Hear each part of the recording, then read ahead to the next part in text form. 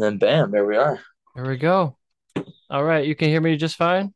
Yes, sir. All right, I just got this well, I've had this microphone for a long time, but I finally just got an audio interface. Hopefully I don't disturb it while I touch it.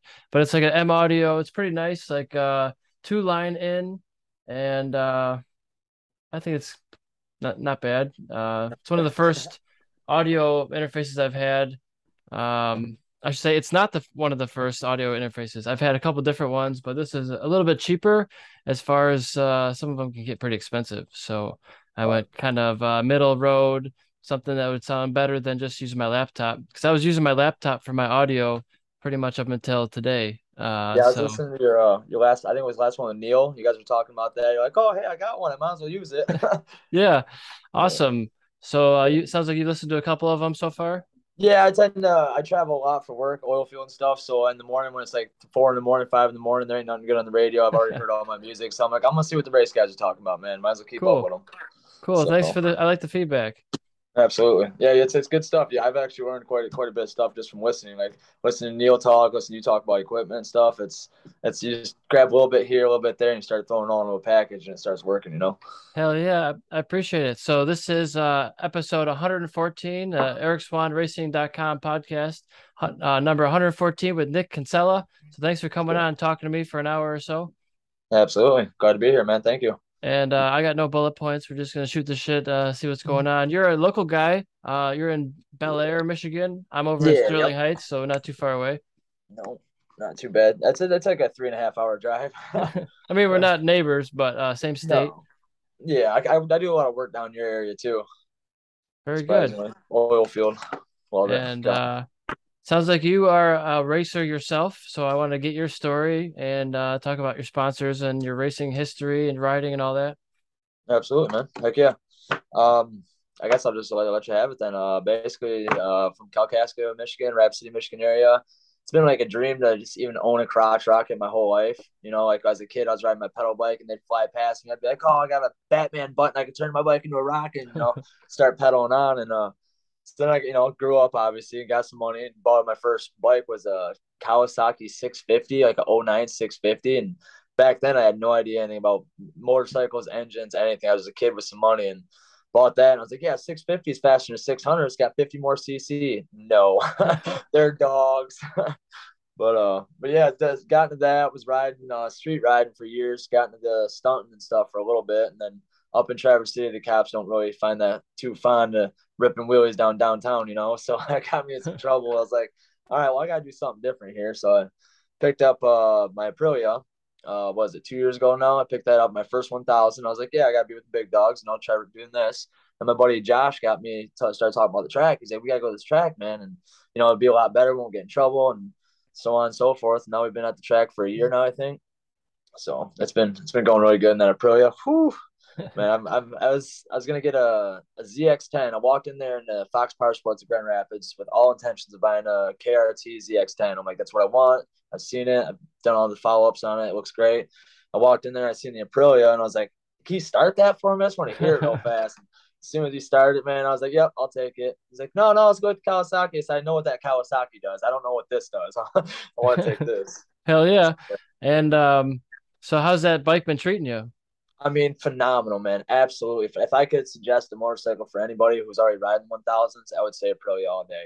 They are more expensive to work on. They got their different tweaks and twerks to them compared, it's a V4 instead of an inline four. So it's a lot more bassier. I feel it's a lot more power in the lower ends, but still it carries that power from the low end all the way to the top end. You know what I mean? Yeah. And I laid it down last race we had at Grattan. Laid it down every single day. Unfortunately, just pushed myself beyond my own limits. What it was, and grabbing too much front brake and this and that. But it's held up amazingly for being laid down 3 times at 80 plus mile an hour. And so it sounds like the bike crashes well. How are you faring? How are you doing?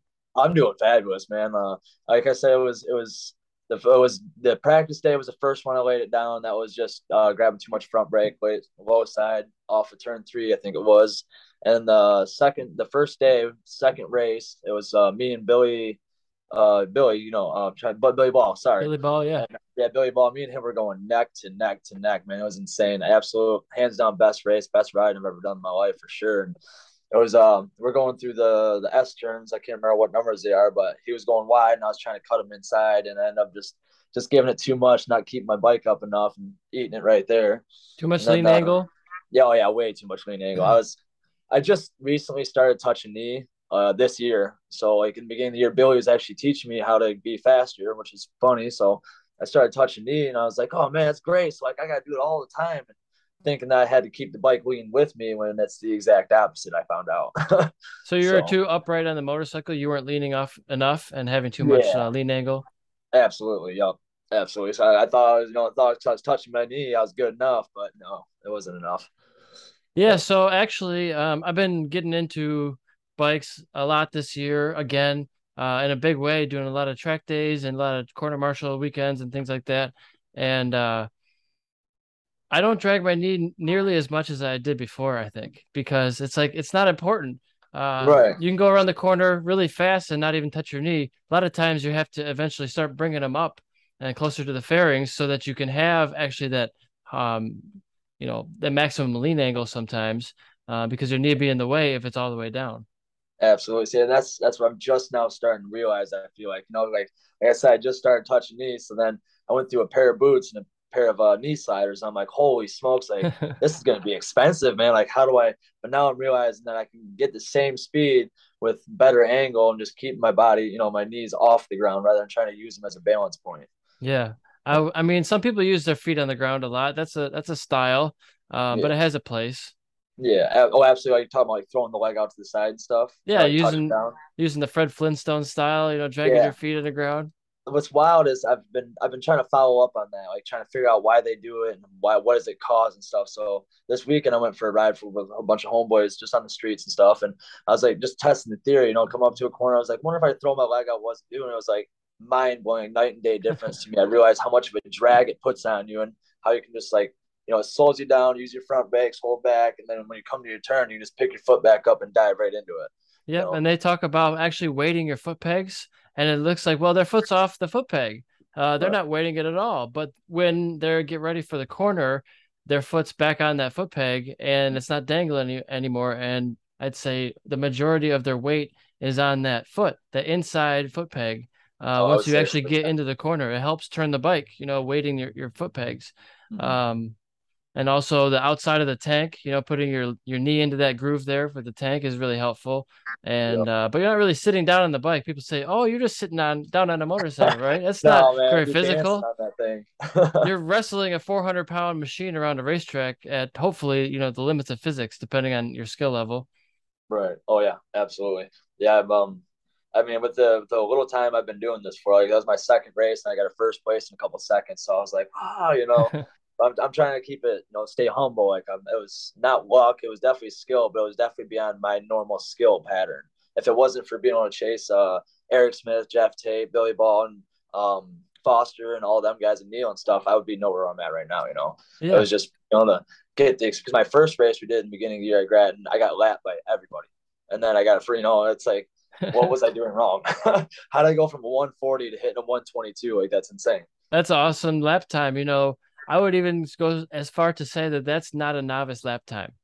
Right. That's what I want. Well, like I said, I'm staying humble. I know I was fast, but the reason I was fast because Billy was right on my ass the entire time. And it was the adrenaline rush and for second race, whatever. So And it I'm sounds just like it's hoping. probably your home track, so you're more comfortable with Oh, Grattan. You've probably done a lot of laps at Grattan, and yeah. maybe if you go to a new track that you haven't been to, you might not pick it up as quickly. But just stay within your limits, no matter where you go. Usually, if it's a new track, I try to take it easy for the first little while because Yeah. you just gotta soak it all in. And they say, when you sleep on it, it really does help. So I think that's really important too. Is just you know, have a calm day on Friday, come out with a shiny bike. I mean, you still want to be pushing, but don't be reckless with it. Don't be going 121%. That's Right. No, not like stupid, race day. Yeah, no.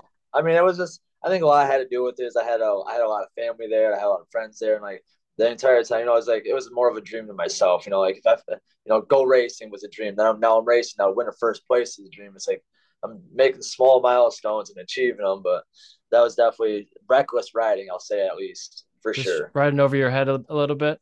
Oh, absolutely, yeah. You know, that's tucking my front. That's I don't do that. Normal people don't do that. I can see like like sliding your ass end off and grabbing too much throttle or something, but I don't. I'm really hard on the brakes too, coming into the straightaway. You're coming off straightaway in turn one. They're basically doing a stoppie the entire way into it and cramming out. But and the bus stop was never a problem for me. And then just every single race, it was like my weakest point right there. I'm like, what is going on here? But then I'm forgetting all my normal stuff I do. You know what I mean? Because I'm like, oh, gotta go, gotta go, gotta go. So So it sounds like you're fast, but you have to be a little bit more smooth on absolutely some of the points, which is the hardest thing to do. I right. mean, being able to just feel what the bike is telling you and listen to it and understand that if you push the front a little too hard here, it's like you can possibly go through that corner much quicker if Oh you yeah, were smoother through it. exactly. You Yep. know, like you can go up to the limit of 100% smoothly and sometimes go to 102, 103% and still be on the bike and bring it back. But if you get up to that 103% abruptly, you know, cracking open the throttle, or for it sounds like Yep. your case, maybe too much on the brakes or too much lean angle, or if you're trailing off, it's like you can be on the brakes 100%, but not 100% of the way through the corner. At some Right. point, Yeah. you're gonna No. have to let Exactly. off, or you're gonna overload the tire. Yeah. So it's just understanding what that limit is, and it just takes time sometimes. Oh yeah. I definitely. I would say I'd need a lot more seat time. That's for sure. Like I'm very green to this sport still, and it's like as I'm learning all this stuff as we're racing. So as soon as I park my bike, I got my crew there. My best friends and family friends and stuff. They take the bike, put the wire warmers on. Let me worry about just strictly riding and stuff. And I'm in everybody's paddock, listen to everything. Like what's this, what's that, what's this, and that's what's great about Grattan hometown with all the guys there. They're also nobody cares if you're faster because if you're faster, you're gonna make them faster. You know what I mean? So Exactly. it's awesome. Like we I rode with you a couple times at Grat and stuff, and it's like we never met before, never talked, but still, it's like whenever something happens on the track, it's like a family. It's insane. For sure. It's cool. We have pictures together, but we actually never met in person yet. So, Right, right. Oh, that's um, right. Yeah. I feel like I've known you forever as much as you've been talking on social media.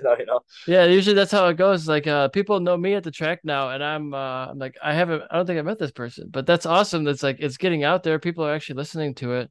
I think I have over 33,000 views of the podcast in the last couple of years. So it's That's not awesome. nothing. It's not, going viral or getting in the millions, but I just got to keep doing it and see where it goes.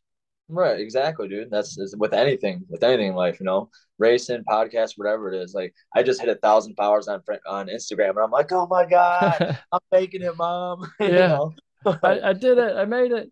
I do exactly. I know it's nothing crazy, but it's just one more person to get your name out there and maybe help you get where you need to be. Like you break apart or something. You met this guy on Facebook at the track one day, and he messaged, "Hey, I live 5 miles away. Come grab this part." It's like For that's sure. that's that's what I love about it, the It, the network and stuff. it's a community.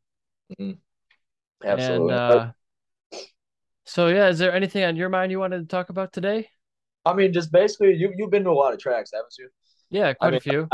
I've been to Grattan and Tally. That's it. We went to Tally in what was it, February this year, Talking and Alabama, Tally yeah, GP. yep, yep. And a tornado came through. I pitched a tent, got about 6 inches of water in my tent, ended up sleeping in a U-Haul truck. Wake up in the morning, everything's frozen. Oh It was just no. it was a terrible experience at Tally. That was my first time I laid the Aprilla down, and it was just horrible. But yeah, I've only been to those two tracks, and like I'm looking to explore in a better, faster tracks. Obviously, Grattan's a really technical track. Everyone says if you can do Grattan, you can do any track. But I don't. I mean, I agree with it, but I don't. You know what I mean? So I may be good in technical, short, quick 40, 50-mile-an-hour corners. When you get me at 110, 115, maybe that's my limit. When you're coming up to a corner. So I guess my real question is like, what would you suggest for like from Grattan where to go to next? You know, You been to Gingerman? no, I haven't been to Gingerman yet. I would say, I mean, it's a close home track, South Haven, Michigan, I believe it is. Not too far away from Granton, actually. And I've been there a bunch of times. Now, as far as what's the best track? I mean, that's kind of subjective. There's not Right. really a, Well, yeah, not the best track, but I mean, like coming from like obviously I race in the Northeast region, so I mean I figure I wanted to do all of them tracks, obviously, but I mean like I don't know. I guess I don't know what I'm really asking right here. I No, like for I Barber, got some information. Like I can talk forever about tracks.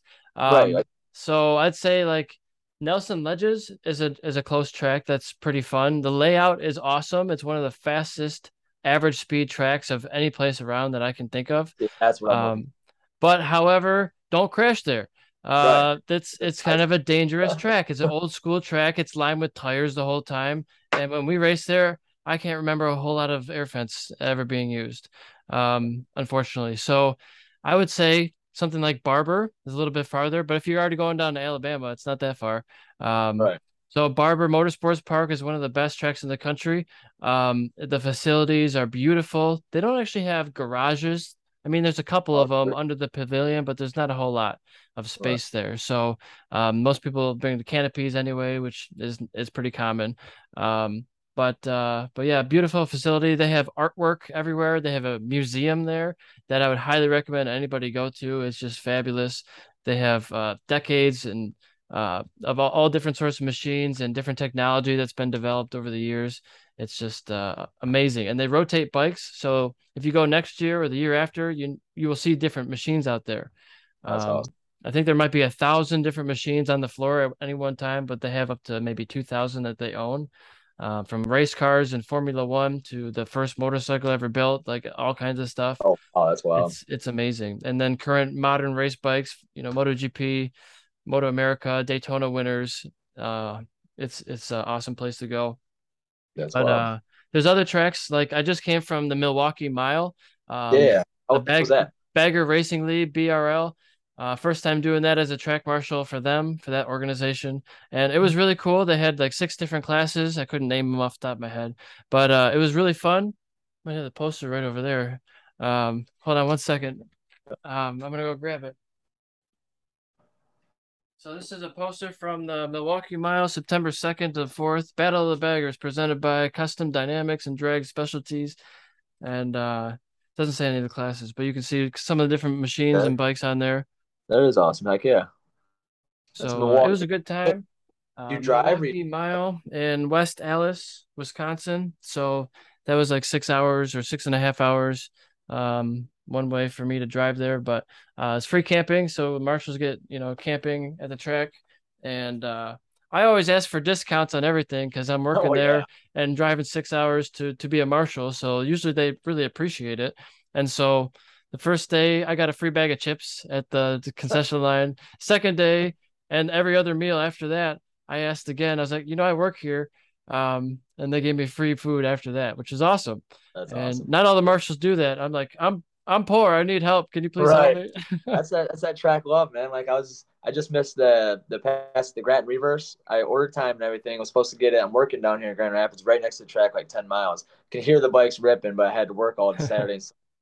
Um, Track mama Jeannie, she got a hold of me on Facebook and stuff. She's like, "Hey, I made you a plate of food. Still come to the track after work." So I still got to go there, hang out with everybody and stuff. So that Awesome. was that's that love and sport you're talking about, though. I love that.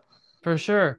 Going back to different tracks, Mid Ohio is a great track, but the surface is not the best. It's a cool No, layout, but they really kind of need a repave. So whenever I went there, I always had that mentality. I got to take it easy because I know the track isn't doesn't have as much grip as some of the others. In fact, Moto America doesn't ride there anymore. And now IMSA, I think, is going to be the first year that they're not going there anymore. So two major professionals, racing companies for cars and bikes are deciding to not use their facility anymore until they get a full repave because you cannot ride in the rain, either four right. wheels or two. It's just not safe.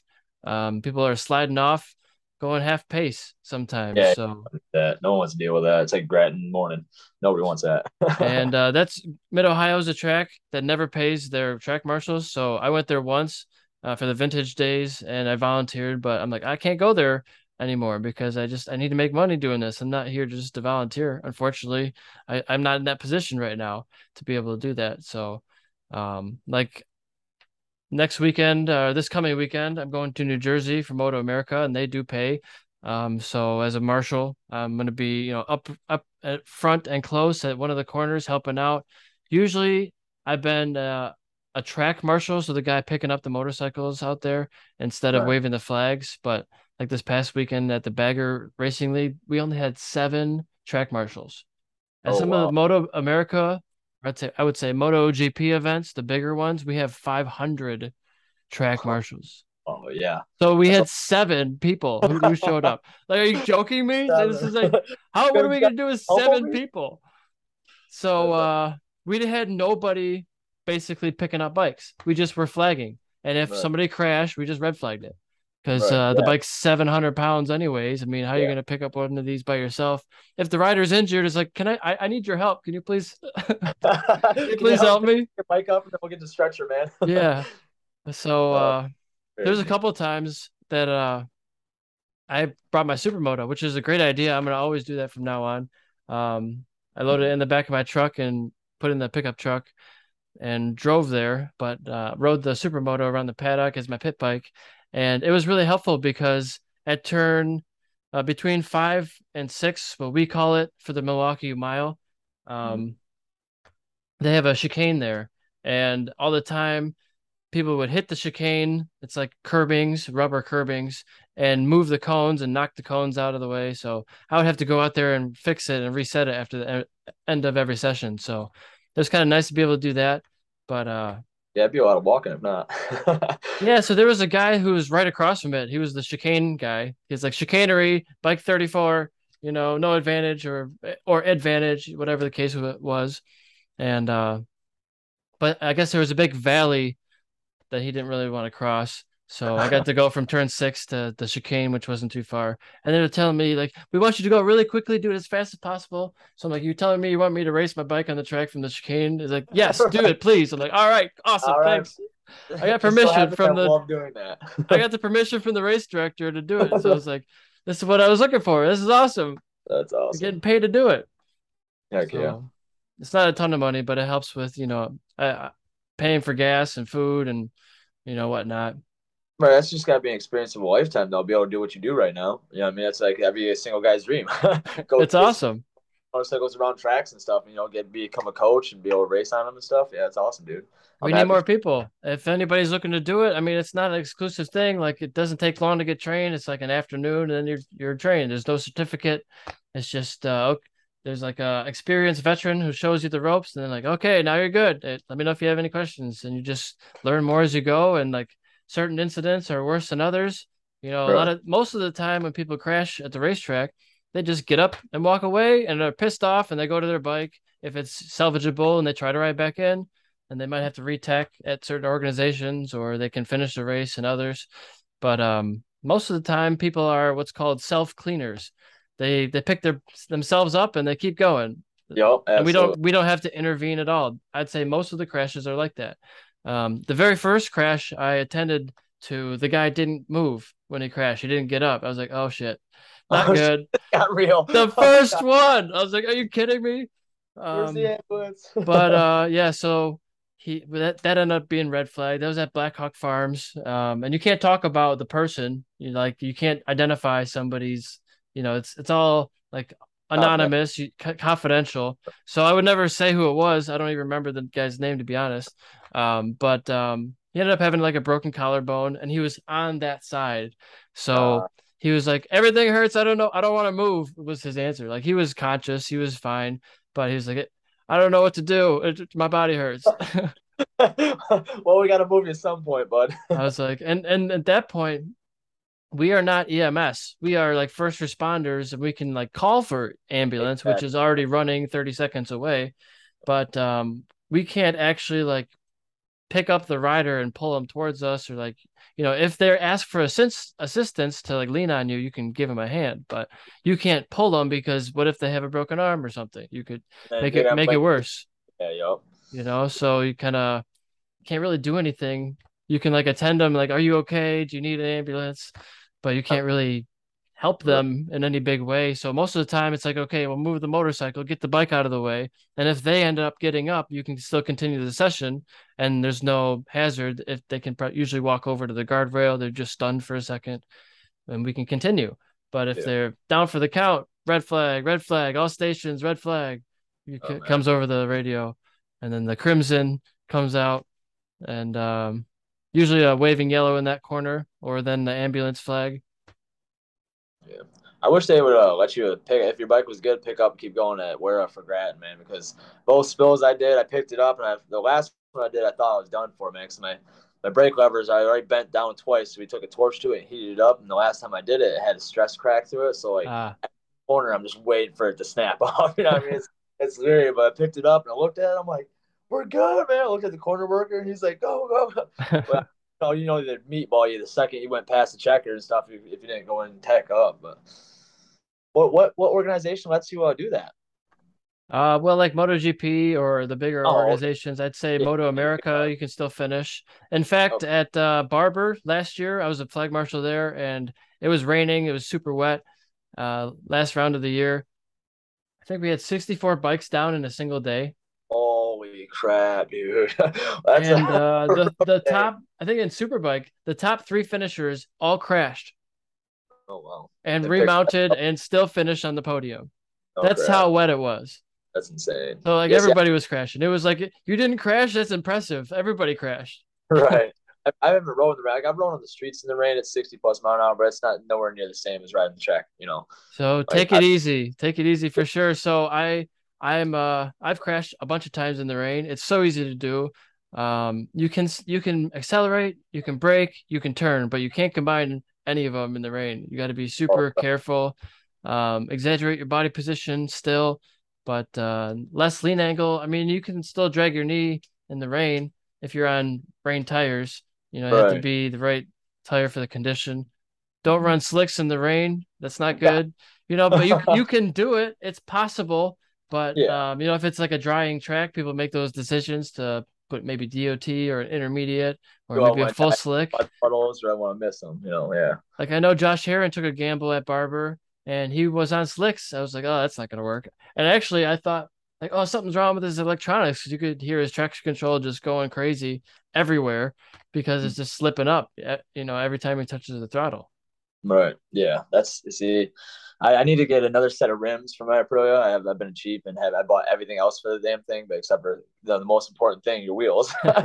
Uh, but I gotta get another set of rims and good luck trying to find a set of rain tires right now. I've been trying to ask I think Dave at Michelin, trying to find a set, and he's like, yeah, dude, they're like obsolete right now. Wow. That's it's hard to come by. Sometimes it's you might have to switch to another brand. It's like blasphemy, right? Yeah, exactly. Yeah, I'm not. What's that? Get that over here. I'm not switching. Dave. No, Well, I just mean, because you need a tire, I mean, there's a lot of different brands out there that would be comparable or acceptable. right. Just not might not be your favorite or your sponsor's brand. Right. Well, I ain't got a tire sponsor yet, but I mean, I'd be open to definitely using a different style of rain tire or any rain tire if that matters, because it's gonna be brand new to me regardless. I'm obviously diehard with Michelin's right now. They're working great for me, and it's the availability at the track. Dave's right there. He's got somebody there all the time, and that's why didn't I buy $500 tires off the internet when he's got it there for the track price? So and I support. I try. They help me. I help them. You know what I mean? For sure. Yeah. And some of the race events, not just the track time events, but the race events will usually have multiple tire vendors. Do they still do that now? They have maybe Pirelli and Dunlop and Yeah. Michelin. They had Pirelli and Dunlop there last time. But I ran Dunlops and Tally, which the guy sold me some Dunlops. I probably should have never been on slicks. It was way too cold for one. I had nowhere near the experience to be on slicks for two. So I got a bad taste in my mouth just from that. But from everybody else's experience and guys who are faster than me, I talked to and stuff, they absolutely love the hell out of them. And I mean, we'll see how it goes. I'm happy with my Michelin's. If they start doing something I don't like, I'll be open to something else. Like I'm not, die hard, but right now I'm a Michelin fan for sure. Sure. So tell me Yeah, about your progression in track days. I assume you did a bunch of track days, and everybody usually starts in novice, you go to intermediate, advanced, before you get to novice racer, expert racer, professional. So tell me about your progression and how that was so far. well, we went to, like I said, what was it? This year we mark a full year that we've been going track. We started last year in was it September, August or something like that? Maybe July, maybe it was that soon. But we started there, obviously novice. When me and my buddy Josh showed up, the instructors were like, "Well, have you ever rode track before?" "Oh, no, no." And they're like, "Well, this ain't like the streets, man." We thought in our heads we're some couple BAs and riding the streets hard as hell, this and that. Like, okay, so we're intimidated now. And we hit the track and went through the whole novice thing, and it was like, that's it's really ain't that hard, Like I get it, get a feel for it. It was nice that we went through that though. Like I'm super glad that they make you do that because otherwise we would went out there and dumped our bikes in a heartbeat and like probably hurt somebody else or hurt ourselves because there's a lot of things that we thought we knew that we didn't know, you know. So like the first day of riding novice, in the first half they make you ride slow and then they break you loose. Once they broke us loose, we're like, balls to the wall. So we're passing everybody's going ham, like, oh yeah, we got this. And then we started in the back of the packs. They let you out group by group. So we started in the very last, and then we realized we lapped everybody again. It's like, holy shit, like we're ready to move up. And I don't know, I can't remember what instructor it was, but him and me were kind of going at it for a minute. He was obviously faster than me, but he chased me down to my paddock and stuff. And he's like, hey, you need to get bumped up. I'm like, oh, all right. Like, hell yeah. If you think so, then absolutely. I'm bumped up. So went the next day, ran intermediate. My boy Josh got bumped up the next day. And then we went, I think, two more times for Grattan because that's the only tracks we've been. Then it was the end of the year. Hit Tally in February. Absolute disaster. We both wrecked our bikes several times. Yeah. Got rained down, snowed on, you name it, it happened. Come back up here, hit Grattan again. He had a rough time, an intermediate, getting the right tires, his bike underneath him properly, and mindset. It was just wasn't a good mix. He laid it down a couple of times, and I was doing all right. And then we did that first race this year for Wera, and it was just like an eye opener. Like, wow, we are slow. Like, we thought we were faster in intermediate beating them guys and stuff, and no, absolutely not. If I had any suggestions for anybody, I say blow through, get your novice down. Make sure you pay attention though and take in what they're telling you because it does help. Like I thought it was a classroom, like, oh yeah, just shut up, I'm gonna go on my bike, but no, that's very important. The details they teach you in the beginning for sure. And then intermediate, I would say run intermediate for a year. Absolutely. Until you like are beating everybody and lapping everybody, it's staying intermediate. Because once you get in advance, it's a whole other game. You know, I just got bumped up in advance this year. Ever since my Billy actually, he was my coach for bumping me up, which is mind blowing. And now I'm paying his ass on the race days. And but yeah, he just bumped me up in advance, and like I was slow, but just putting yourself like if you have to ask yourself, am I ready or am I not ready? If you have to question it, you're only gonna find out one way. Just when you don't think you should jump, that's when you need to jump. So that way you can keep on progressing. And now they're Jeff and Billy. They're both. I know Jeff's expert now. He got a novice fine for racing, and Billy, I'm pretty sure he's gonna get white plates for this last race in Nelson Ledges. It is, and they're all hey, get your weight plate. It doesn't matter about them plaques. Them plaques don't mean nothing. I'm like, I've only done 2 races, guys. This is my first full year on a track, man. Yeah. Like Take it easy. Like it does yeah. even if you're winning, like you shouldn't just bump up. I do a full season. No, Like I would that, say just even if you didn't do the full races, like maybe it would be good to do a full novice season next year and stay as a novice. that's my That's not a yeah. bad idea. You'll get some hardware for sure. You'll be the guy to beat if you're doing 22s at Grattan. I mean, I won in novice 10 years ago with 25s on a 600. So I Oh thought yeah. 25s are like those are kind of novice times, but you're on a different machine. You're on a faster bike. Oh, absolutely. Yeah, it's that straightaway that gives me a couple seconds for sure. It's like it's wild too, man. Like everyone keeps on telling me to get a 600, get a 600. Like I want to. I owned all 600s before this Aprilia. So like I want to take a 600 on the track and feel, because I know it's a lot lighter. It'd be like just be different apex, because like everyone says in the 600s you apex that you're supposed to on thousands you 90 everything off. So like I was trying for the longest time to apex the damn thing and it wasn't going for me at all. I'm like, come on, like just work with me. I was fighting the bike the entire time. And then I think it was Pete Eckhart said something like, you're not supposed to fight. If you feel you're sore and you feel like your arms are tired and everything's all tensed up, that's not right. Not doing it right, man. You got to listen to the guys around the thousands, corner your corner, 90 your corners off and quit fighting the bike and just have fun. And like, it just clicked for me that day. And I realized I wasn't so tense. I wasn't coming off the track with like arm pump and stuff and all like, So, I mean, that's yeah. I definitely want to try a 600 for sure. I want to get second bike so that way if I do crash the Aprilia and can't make it out of it, I hope to God it doesn't ever happen, but not if but when. But so yeah, you ride 600, right? Yeah, I've always been in the 600 class, but there's a possibility it might be on a BMW S1000R in the next coming little while here. So we'll see what happens. But yeah, I've always been in the 600 class, but always raced up in other classes. So 600s, 750s, 1000s. I've raced many Yeah. times, but not having that extra horsepower, you got to fight for it every chance you can get. Oh, absolutely, absolutely. Like Logan Neal, he's running what a 119 on a 600. Like, what? It's I've been trying to. possible. Oh, it's absolutely he's done it. I mean, it's insane how much just watching the other guys and stuff just helps. You know, like you try to get tips and tricks off them, but they're not gonna tell you everything, obviously. But when I do a lot of, I have people take a lot of pictures and stuff for the sole fact everybody wants your social media and just for learning. Like I'm like, get the guy in front of me and get the two guys behind me, so that way I can put us all together and I can see corner for corner where everybody's at and their bike and how it's looking. I've felt like I don't know how you say it, a superhero. It's the closest thing to flying I can say you do when it Yeah. comes out of S turn on Grattan onto the straightaway.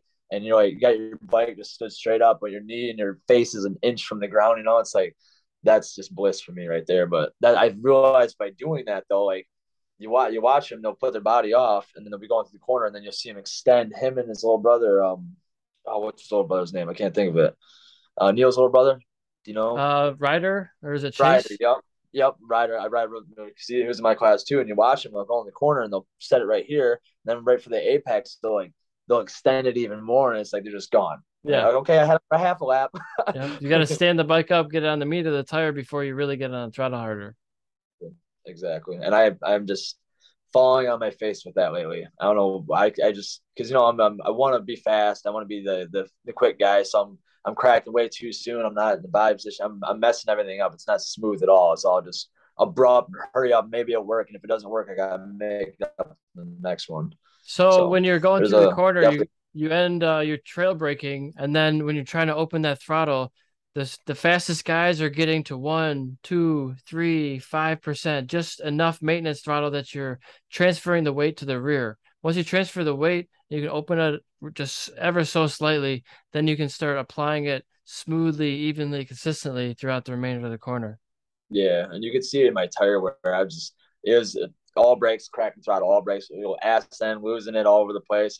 Everybody's come off track like Nick, you're gonna dump it, dude. It's looking terrible. I'm like, I know, but you know, I'm just being giddy about it, I guess. Just so overexcited. So now it's time to really crack down for, like you said, next year I want to run novice. Now, I mean, I don't want to sandbag though. If I go out there and I do three races at three different tracks, which I know is not going to happen, I'm going to get beat by people. But if it did happen, I would absolutely move myself up. But I think, like you said, the best thing for me now is to get a full year novice and learn different things, and work my way up slowly rather than just trying to go balls to the wall with it. Oh yeah, Because it's that's that's definitely respectable. That's not sandbagging. You haven't done a full season yet ever. So right. you haven't been to all the tracks. Like you're gonna learn today. You're gonna Yeah, find out at some tracks you exactly. go to, like, oh man, I'm like 6 seconds off the pace right now. And then as you go faster and you learn the track better, you get quicker, usually. Some people plateau for some reasons, but um there's always, a lot of times, even if you're racing a novice, you'll be gridded up with the experts. It might be a one wave race or a two-wave race where they're separated by a couple seconds. But even in those two-wave races, there's usually some experts that aren't as quick as they maybe could be, or for whatever reason, they're off pace. So they miss their setup. Who knows? And so a lot of times the novices end up catching some of the slower experts. And that's always a cool feeling as a novice. Like, I'm ahead of the white plates, a couple of them at least. It's a confidence boosting thing. Um, but try to win the race overall, that's almost unheard of. Like Oh yeah. I've gotten third place as a novice overall with the experts, and there was maybe 8 to 10 experts in the race, and getting third place overall, it's like that's pretty cool. I guess I'm doing really well at this one. Yeah, that's good. See, that's what sucks too, is because like the races I've been to so far, there's only been like three, four guys. So we're riding. It's Eric Tate, me, Billy, and two other guys. You know what I mean? So it's like those two are up front. Like I said, my first race, everybody lapped me. I was like, that feeling in your head when you're like, you got family there and this and that, and you're getting lapped, and all your people like paid money to come see you, and you're just like up your helmet, like, why can't I go faster? But that's how you got to learn. You got to start there. Like I got lapped my first race. My first race, was in mixed wet conditions. It was like a drying track. It had rain, but it wasn't raining now. And so I went out on DOTs. I was like, I'm just gonna go see how it is. Like, I don't How know. I've much? never really rode like this at the racetrack before. I don't have rain tires. I don't have a second set of rims. I didn't have the money to buy extra tires anyways. If I had, I was just doing it on a shoestring budget, just trying it out. And the thing is, the first two races you do, you're a provisional novice.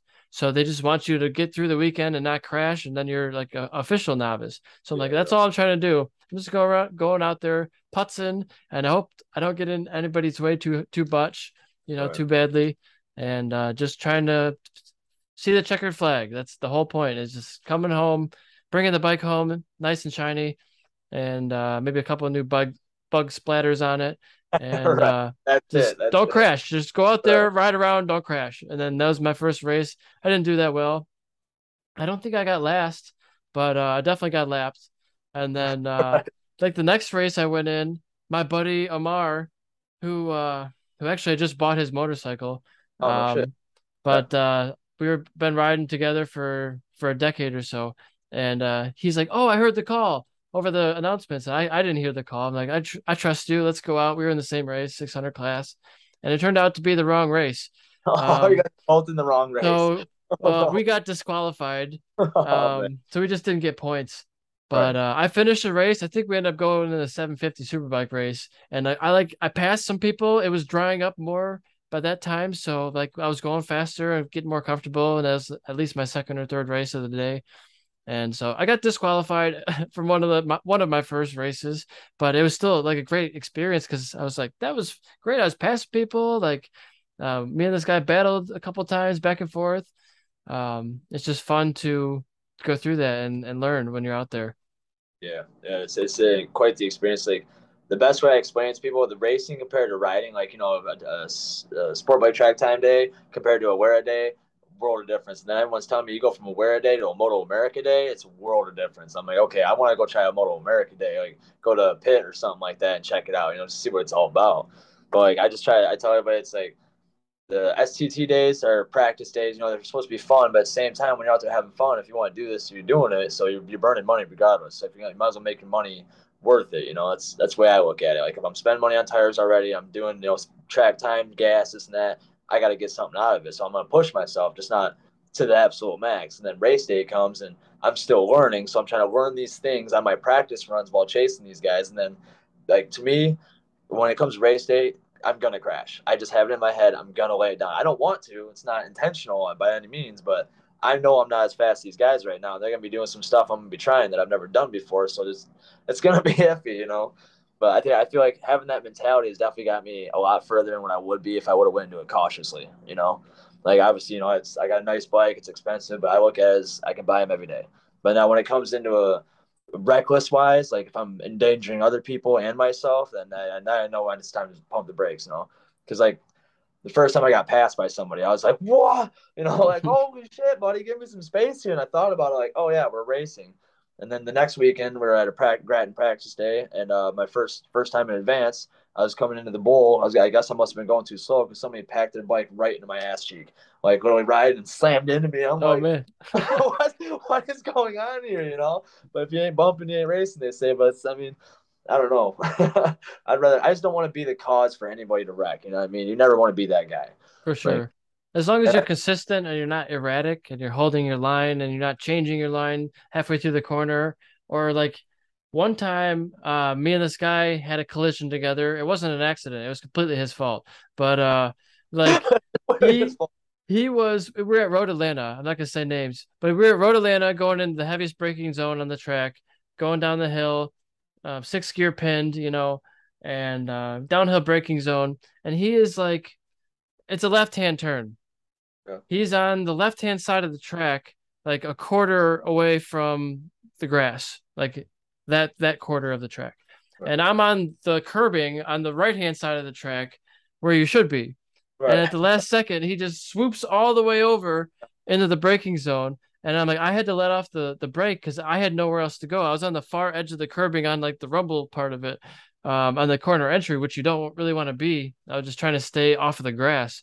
and he still hit me. Like his bike hit my bike, and I just let off the brake, and I kind of went deep into the corner, and I kept it on the pavement. But it's like, what are you doing, man? Like, why would you take that line? That's so dangerous. Right. And Educated.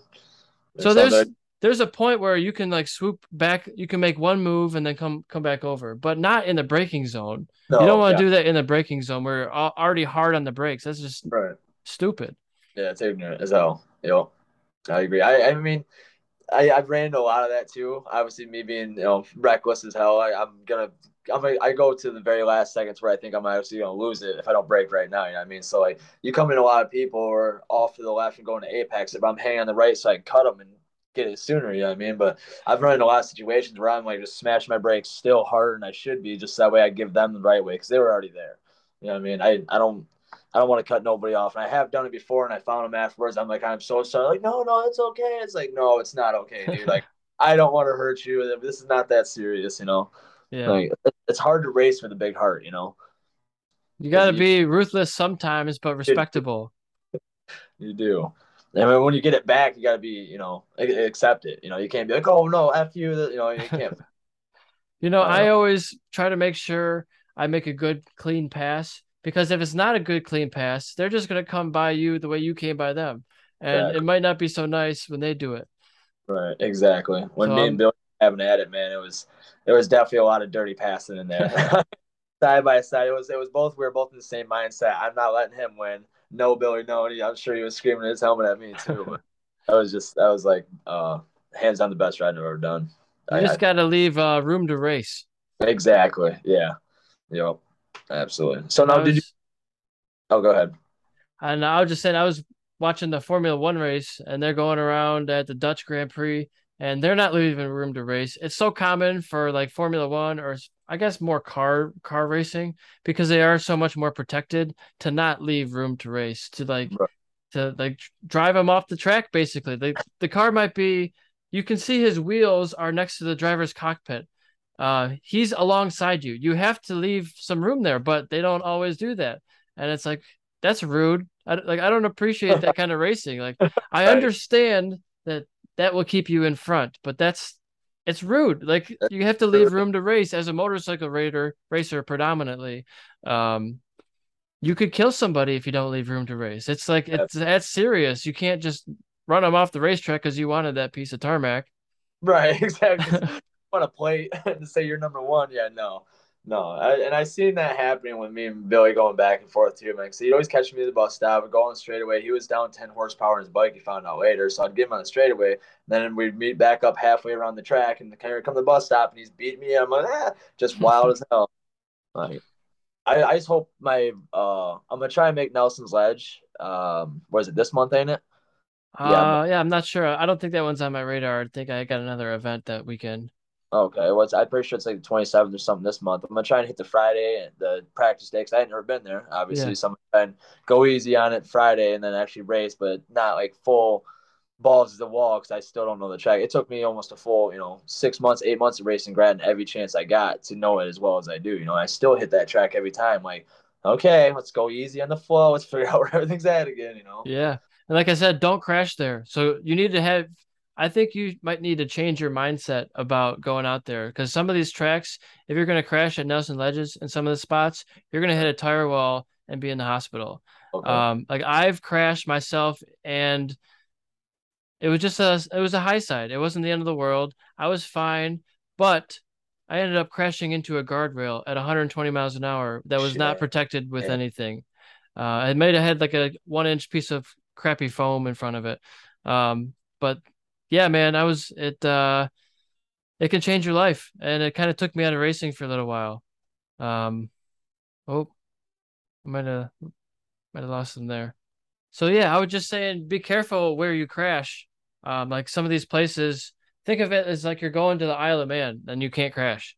Oh man, Um, like that's a there's dream. there's honestly a lot of corners like that at some of these tracks that you're just maybe not going 100% because the consequences are grave. Oh, They're not absolutely. good. So just take that with a grain of salt. Like even Barber has guardrails. A lot of tracks have a pit wall. You can always crash into the pit wall. That's a stationary object, and it'd be not a good day. So Absolutely. medical bills are pretty expensive. So just Right. And I got take a that with family and a job to keep. Yeah, so think of it like I totally understand that mindset. If you got tons of cash, it's faster to get to the limit by pushing really hard. You'll Right. find out real quick. Like a Mark Marquez might crash 20, 30 times in a season and still win the world championship because he's Right. crashing in practice and qualifying, Hmm. not necessarily the races. But think about like the Northwest 200 or the Ireland road racing stuff or all that. You have to have a totally different mindset. You can't be crashing and throwing it down every corner because you'll hit a cement barrier. Right. I mean, it's honestly, it's embarrassing too. When you come back, you got grass all over your stuff, and your bike's all tore up. I mean, it's expensive, absolutely too. I mean, I guess it was just it's mainly more my passion since I've been a child. You know what I mean? That just overrode my thought process. I guess you might say. So I mean, but absolutely going to Nelson's Ledge or any other track, I'm gonna go like I did to Tally. And I went with like I don't know this for crap, and then when I started getting a feel for it, I'm like, oh, we're good. And then no, I still didn't know it. Just So takes I just, time yeah, exactly. And I'm a very patient person, but with this, you have to be patient. You have to respect the track and the bike, otherwise, it's gonna throw you around. It's not gonna be good. for sure. So maybe looking to do the full season next year. Um, Absolutely. and are you looking to do any different tracks for track days that might not be race events or trying to do Yeah, I'm more race events? like you said. The one in South Haven. That's definitely a one I want to do for sure this year. And then Gingerman. yeah, Gingerman. I And wanted to go to. actually, sorry to interrupt. Talking about Go ahead. Gingerman, there is a track day at Gingerman coming up for STT September 16th, next Friday. It's Oh, okay. 3 p.m. registration, 5 p.m. riding till dusk. Okay. So it's an afternoon evening event till it's dark, September 16th. So Uh, I I should be think there. I might be there. Okay. Um, I might be there riding, so we'll see. That'd be awesome. I'm gonna have to bring my bike down to work. My work schedule's so crazy too. It's like I'm on 7 days a week, and if something crazy happens, you might get a day off or so. Like we just come off a 3 day weekend, obviously for Labor Day, they shut everything down. But with what we're doing, just it's so money and time consuming that Texas is like, oh yeah, no, keep going and all that stuff. It's like I buy the track time, and then I never know until the day before if I can make it or not. So it's like, oh, it's frustrating as hell, but. I just have to. I realize now if I just pack my trailer and bring it with me down where I work at and leave it at the hotel, which is sketchy. No one likes to do, you know what I mean? But then at least if I get a chance, I can shoot over there and hit one real fast or something. You just need to But get one of those GPS trackers. for sure, right? For real. I think they're not that expensive, whether it's Bluetooth or actual GPS. Some of them, like the more expensive ones, are like a monthly fee, but a lot of them is just one time charge. Oh, okay. I have to look into that for sure. Yeah, I'm like anything over $1,000 should have one of those, even like a Bluetooth Amazon Tile. Is it Right, right, Apple yeah. Tile? I Hmm. don't know. Yeah, I have to put it like underneath my gas tank or something. You got to hide it on there. Yeah, absolutely. But do you did you like race like do a full season before or no? Yep. So I did my first full season of racing in 2012. I did Wera novice. I won 3 championships in the 600, 750, and 1000 class on a 600. Then I moved up to expert after that. I did 2013, 14, and 15 as an expert. Um, I got runner up at championships, second place many times, but I Right. never won an expert championship. Um, I think I have 75 top 10 expert finishes as a road Holy racer. shit. Yeah, you've done some Um, racing, bud. 50, 50 plus podiums between motorcycle road racing, go-karting, and mountain bike racing. So I've done all kinds of different disciplines. I got a jersey up here for cycling, for mountain bike racing, with my brands that I sell on it and my logo up there. But yeah, just trying to stay in the sport. I had a really bad crash in 2015. I was kind of mentioning before. And so that kind of took me out of road racing financially. It was I couldn't afford to do it to buy a whole brand new bike. I just totaled and afford to do the events again. So I got into things like mountain biking and karting and um, did some car track days and tough mudders and foot races. and just trying to do cheaper racing. I do simulator esport racing now. I seen Um, that the car thing. Yep, with That's card, cool as hell. with the wheel and pedals. I would highly recommend it. It's great training, makes me better driver, racer, for all of it. Doing some other disciplines helps you with other sports. Right. It's all related. Um, so yeah, just trying to stay in the sport. And now this year I've become a coach for MSF, for STT, and for USMCA, and I'm waiting on paperwork right now. I keep checking my email every 10 minutes. I'm waiting on paperwork for the next one. It's not there yet. But yeah, it should be a coach for 4 organizations in the next couple hours or weeks or Next days or month, hopefully. I don't know when it's gonna happen, but they say yes, let's move forward. So I'm like, okay, well, I'm waiting. I'm waiting on you, I man. want to be All right. patient. I want to be patient and not bug you. I know you're busy, but like Right. I I need to want make this. I need to make money too, you know? So Absolutely. um so So yeah. how'd you go about this? I guess I wrote down things to talk about is sponsorships. Like obviously it's my first year racing. I got a couple sponsors, some close hometown friends and stuff. A guy I buy vehicles from, Nick's Nice. Motorsports, sorry. CarQuest. Who else? Gaylord Snow and Ice. I started my own little T-shirt brand. Don't ever stop. We're trying to do a whole team of it. Don't ever stop racing. I got a bunch of guys who just bumped up from intermediate to advanced now, so they're gonna race with us next year. I'm gonna try to start something with that, but with well, the way I got those sponsors, I basically went up to them and was like, "Hey, I'm not helping you. You're gonna help me. You know, you already have a legit business. This is what I'm trying to do. And if I win some races or something, we bring my bike in, put some trophies, and yada yada." Thankfully, it's worked out for me. So now, I guess my question for you is, being an experienced racer with, and obviously you had to have sponsors to help you out with racing and stuff. What's the best way to come at, like to bring up that proposition, like? Because I've had several people now since I've won at Grattan, they're like, "Hey, we want to sponsor you, we want to sponsor you." So the way I thought would be the best idea is to give them a list of basic prices of things that we use, like the tires, the track time, not including food and hotels and all that, because nobody cares. Obviously, that comes with the territory, but like lap timers, plastics, and all that. Like, how do you, how did you go about bringing it to people to where they wanted to sponsor you? You know what I mean? Yeah, I so I've guess. had 20 sponsors in the past. Most of them were parts and services, discounts and free parts and things like that. Uh, A handful of them were giving me checks, a very small amount. So ultimately, I never figured it out in the way that would keep me racing. The only okay. reason I'm not racing full time right now is because I can't afford to do it. Right. So, like, I want to be out there in Moto America. I earned my Moto America license in 2015. So, my whole goal in life is to be a professional racer. So, if anybody has opportunities, I'm all ears. And so, Right. I Take have care. gear. Take care. Yeah, I have gear, will travel for food, podiums, and money. Um, Yeah. and so, like, my whole thing is trying to build an audience with this podcast to help, spread the word about sponsorship and or the people who sponsor me and get their names out there more.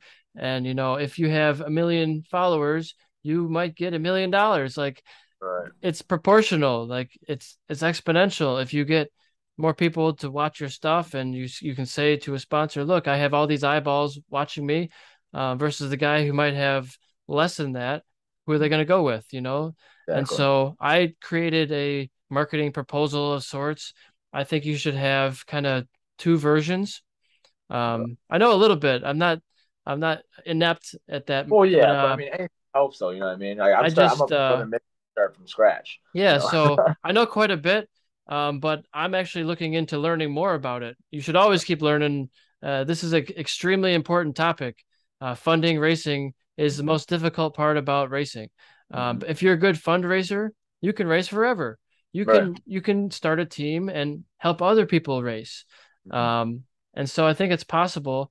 Um, but you need like major corporations, and I was just talking about this the other day, like construction companies and insurance companies and law firms and like any national chains of restaurants or stores, anybody who has a marketing budget that's I mean, it doesn't have to be that huge, but think of who has $100 million marketing budget. Go Right. ask those people. Um, Applebee's or something like that, but yeah, like Subway. I mean, Panera Bread comes to mind from Kyle Wyman. We got a recent sponsorship from them. I've, nice. I've, you know, you just never know who's actually paying for things anymore because so many people we'll accept free parts and discounts because you'll take anything you can get. But at some point, I think you once you get more established, it should be no free advertising. It should be your you have tiers. So there might be tier one, tier two, tier three. If you're a tier three, you're like almost a title sponsor. Okay. If you're tier two, you might be like a someone who gives free parts. If you're tier three, it might be discounts. And so maybe if you're tier three, you're not put on the bike. You're put on social media. You put on, all the podcast. Okay. But So give them stages they can choose from, so it makes it more available to their liking rather than just one solid take it or leave it. I see what you're saying. the whole That's point, you have to switch your thinking on what you're asking them. It's not, hey, I need this, can you help me with this? It's no, I provide marketing and advertising solutions. right. What kind of advertising are you looking for? Like, Okay. what's your budget look like? Yeah, This is but how what can we provide. yeah. And so if you're looking for the most visibility, the highest offer that we have, it would be this much for it could be a specific round. Say I want to do single round sponsorship where you might have different stickers on the bike from round to round. And you are the, X brand ESR bike this weekend. Okay. Your name is now the naming rights of the team. So Yeah. you can offer that too, like the most exposure possible. Maybe logos on your helmet and the biggest ones on the bike, stuff like that. If it's just a discount provider, maybe they get a small sticker on your belly pan Right. Right. Okay. and things like that. But you should have two different proposals. One might be a one page, short and sweet, very quick. Because if you have a 10-page proposal, not everybody's going to read page Yeah. seven. It might be interesting, but keep it short and sweet. You might be able to have 7 pages on the follow up. Hey, I'd like to get more information, but maybe don't send that one to lead with. Okay. Or there's tons of different theories out there. I never got the six-figure check I was looking for. Right. I think that's going to come from a variety of different sources, though. It's rare that it be one company. It's going to be a bunch of different companies kind of chipping in, maybe $1,000 here, maybe 5,000 here. Maybe you got a title sponsor that's Okay. 10,000, Oh, you know, and right. that'd be wonderful. Or I've even seen like dealerships help out quite a bit, whether they're car dealerships or motorcycle dealerships. And it's like, just go around to every dealership in the country until you find one that says yes. Right. Well, I mean, that's basically what I've been doing is, the ones I think that would sponsor my first sponsor, excuse me, Mid-Mitten Excavating. He was my buddy Dakota. We grew up together, did oil field together and stuff. He's got his own excavating business, and he reached out to me like, "Hey, man, I think you got something. Let me help out." I was like, "Hey, that's not a bad idea. Yeah, sponsor." He's like, "You need to find other people," and he's actually been a really, really big help with me by helping find other people. Like he's word of mouth to them, other businesses he works with.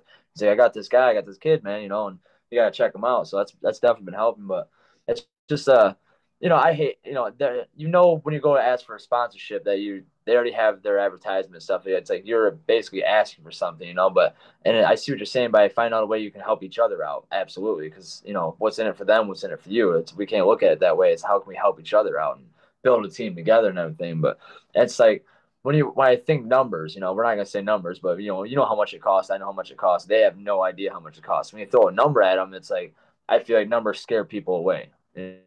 So like I think my best approach is to leave the numbers out of it now, and if they want to know numbers, then absolutely where their money's going to. Because I've done that with my most recent ones just to prove that I'm not some kid. Because where I live at, people like do scams like that. Oh, sponsor me for this, and then they just take the money and run.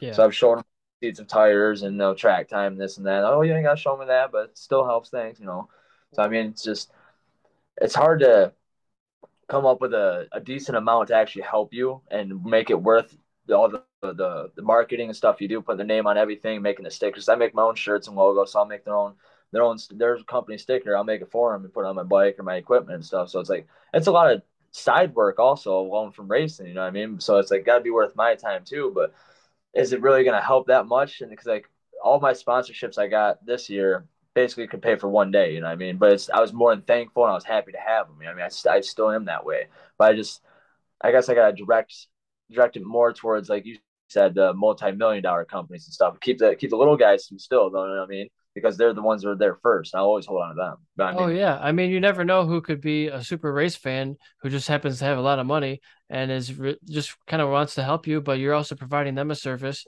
Like I've had local businesses like energy companies like Goo Energy Labs and a chiropractor, gave me free adjustments and things like that. So everything, every little bit helps. right, absolutely. So I'm hoping to make a couple more track times this year, and then next year just go full force with it, Heck yeah. and then see where it goes. When kids ask me, guys at work and stuff like, "Oh man, where do you really see yourself going with that?" I don't know. I'm just having fun. And you're like, why? What do you mean? Why am I having fun? Like, no. Why do you only see yourself having fun with it instead of taking it to the full extent? It's like, well, money. I got a family. It's, yeah, but if someone said today, "I'll pay for your whole way," would you go? It's like, yeah, obviously. I'm already paying thousands of dollars to do this. So if someone says I'll pay my way, then hell yeah. But Yep. I mean, it's a dream, like you said, Moto America, man. That would be a dream of my lifetime. I'm 30 right now, but I see guys 40, 50 years old still beat me. Oh So yeah, it's you like, got a lot of time left. I mean, you got Superbike. It does have an age limit, so 55. But after 55, I mean, there's so many other classes you could race competitively. Just might not be Moto America. right. I mean, if I end up being, I mean, what does it take to be Moto America? I mean, you have to have lap times and all that stuff to prove that you're that good, right? So to get your Moto America license, you have to accumulate so many points as an expert, Okay. and you also have to be. So they also talk to the race organization, like, is this guy safe? Does he crash every weekend? Do we want Yep. him in our organization? Like that Right. kind of stuff. So they kind of give you like a background race check, and they Right. talk to the people who saw you race and things like that. Is he, taking people out, all this stuff. So, and then. So I don't think it's so much lap time specific, but once you get to Moto America, then you'll have to qualify. And like for the Twins Cup, for example, they might have 40 people who are there to qualify, but maybe a few of them don't make the grid because they have the caps on certain racetracks for how many riders can make the grid. Okay. That So makes you sense. you will have to qualify once you get there, but I don't think it's any lap time restrictions to do that. But you just have to accumulate so many points within a period, or like have experience as a professional car racer. Maybe you switched over to motorcycle. They're like, "Yep, you're fine." Like maybe All right. there's other ways to get it. Like I've heard of road racers going to flat track, and it's supposed to be a similar license graduation, but they've never really done a whole lot of flat track, but they're super fast in another category. They usually grant people licenses from stuff like that. Okay. So it's definitely within my reach then. Oh yeah. I didn't know how far out it was if they, but I'm sure it's just an insane amount of money to do it. But I mean, just skill level. I So mean, yeah, once you're an expert for a year, I'd say look at the possibility of doing a round. A typical weekend for Wera might be depends how many classes you do and how far you had to drive, but in your home state, I'd say $1,500 to $2,000 for a weekend, depends how many tires you're using. yeah, it's about And average. so that's pretty good numbers, and that's without balling out, going to hotels and dinner. That's like eating That's at sleep. the local dinner. You So, know, so and then if you're doing like a Wera National, maybe in a different state, I'd say 2,000 to 2,500 for extra gas and still sleeping at the track, camping out. right. Maybe another rear tire or something, maybe another front. But I've heard numbers like for Moto America, depends how many sets of tires you use. Like they could use 4 or 5 sets, maybe more than that, up to 8, I think, for the superbike class. Oh, So yeah. that's pretty expensive. That's a couple $1,000s right there in tires before Yep. you even drive to the track and have crew credentials. So you're gonna need to maybe buy a radio Okay. to talk to race control and pit, hot pit or on the grid, I should say, generators and canopies and like expect, I would say, maybe four to $5,000 up to $10,000 per weekend Right. at Pretty quick. Moto America. I mean, it adds up really quick. And if you're doing an 11 round series, that's over $100,000 just to participate. Not even like expecting any checks to come your way. Right. So yeah, you can't. Most people can't do this alone. So that's why. I don't come from a rich family. Like that's why I kind of stopped road racing for a little while in 2015 because I had this bad crash and I couldn't afford to do it, and it's so expensive even just to do it in your home state. Oh, absolutely. Yeah, it is. And I mean, 2 hours ain't that far, ain't that bad. But when you work till 7 o'clock at night, you race 2 hours home, load the trailer up, throw everything down to there, like call a lady, oh, I forgot this, hurry up, bring my suit. That's happened to me before. Get all the way to the track, go to hop on, like, where's my suit at? Oh no. No, why? Yeah, But we do it because we love it, not because we expect to be millionaires. Like, I just want to make money so I can afford to do it. And I think I can do it at a high level. Sounds like you can do it at a high level already, as you're learning, but there's always more to learn. I just want to keep continuing to be able to do it. So being a coach now allows me to do it at a cheaper level. And it still costs money, oh but yeah, it's just another way, another avenue to go down. And I'm learning more as a coach. Like teaching people, other people is so rewarding to see them like struggling or not really getting off the bike, not using their right body position, thinking they're hanging off so far. And I'm like, dude, you didn't even move your butt a millimeter. Like, what are you doing out there? Like, I want to like scream and yell and like, you shouldn't be riding like that for the rest of the session. Like, get off the session. Like, right, I right, wish I could exactly. have some like head communication with them because it's like I don't want you out there for another 15 minutes riding like that. Like I need to talk to you. Like let's talk. Get the whip around them and slap the old tail. Every time a instructor did that to me, I was like, "Oh, we're in trouble." Yeah. Like, oh, what I do now? Get your ass chewing real fast, and they say, "Okay, get back on the track." Yeah, Over. it's not a reprimanded thing. Just I wanted to help teach you to get better. Absolutely, absolutely. And it's greatly appreciated by guys with more experience for sure.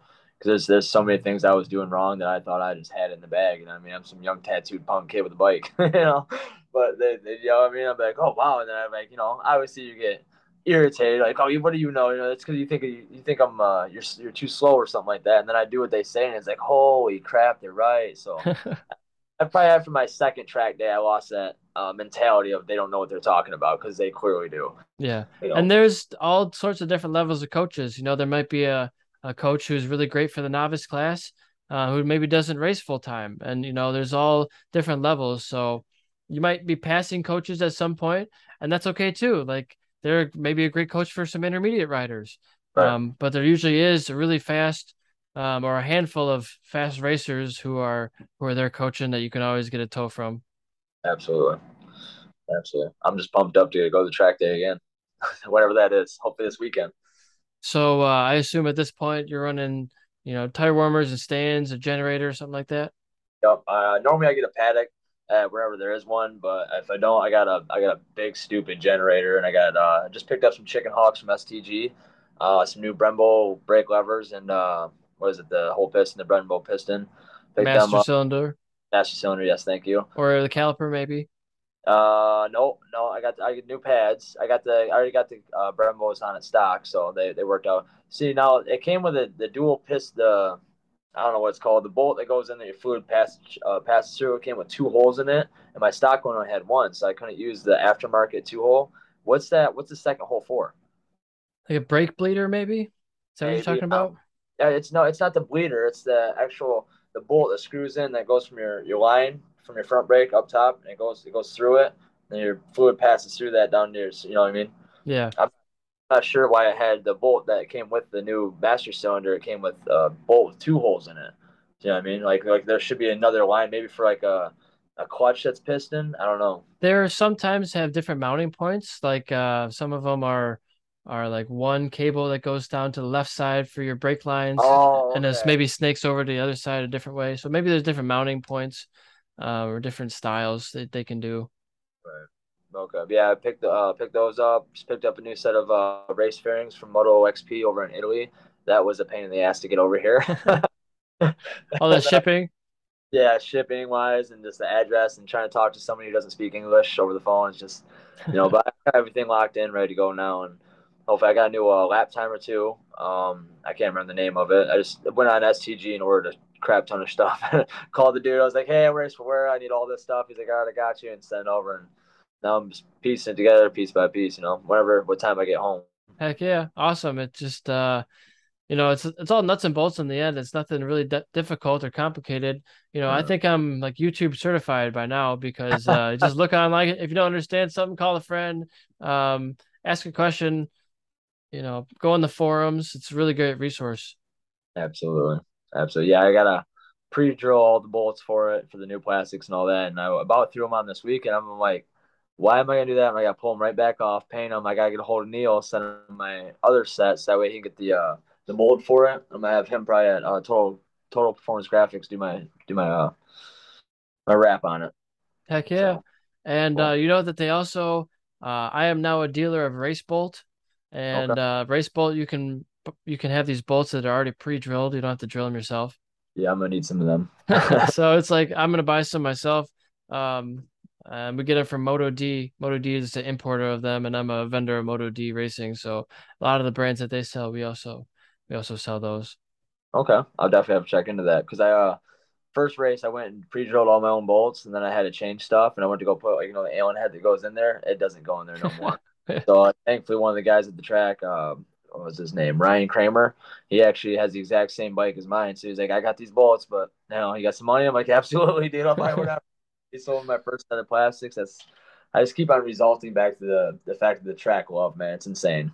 Oh yeah, I It's mean, absolutely there's been times that I've lent parts like a steering damper for to my friend, and he was in the same race as me. And I was like, if I didn't lend him that part, he might have not made the grid. But I want to beat him on the track, not in the pit lane. right. So Absolutely. it worked out. I think I beat him. I think I'll be. That's all that matters. So But yeah, it's just a blast. I love doing it and want to do it for a long time at a high level. And I want to be able to do this podcast too and help maybe teach people about it, how to get into the sport and different tips and tricks and give back some of the things that I know. I'm like, I wanted to do this podcast for years, but I was too scared to do it because like, how do I start this, And right. then at one time I just ripped off the Band-Aid and just started with, local people, my friends and family, and then expanded from there. But I just like talking to people and helping spread the sport and the awareness, and hopefully I sell some stuff along the way Oh yeah, absolutely. It's helped me so far, man. So keep at it, dude.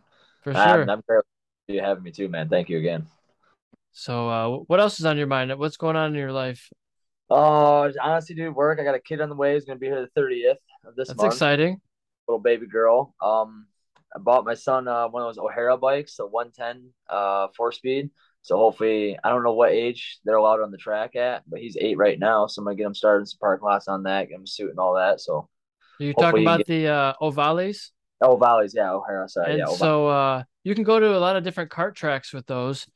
Okay. For example, Pittsburgh in, International Race Complex, the old Beav Run. They have a United States Pro Kart Series track, and I've seen bikes on that before. There's a bunch of them around. Um, so even Jackson Speedway, you could probably go to.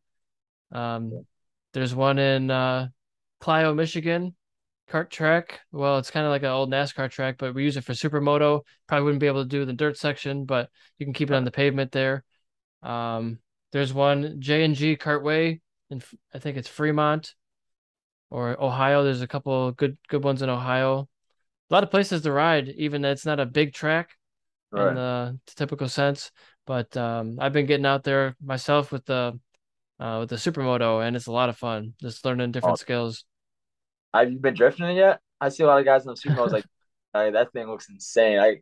It's just basically a dirt bike with street tires, ain't it? Exactly. So I have a Kawasaki is a 2021 KLX 300 Supermoto. It's a technically 292cc. They call it a 300. Yeah. It's got better suspension, but it's pretty much a stock bike. There's almost nothing done to it, just the mirrors, and I have lever guards are different, and it's a lot of fun. I'm definitely spinning up the rear tire, pushing things. I mean, I wouldn't say pushing the front in the dirt. That's hard to do, but All right. um, it's just learning a whole new discipline, man. It's difficult.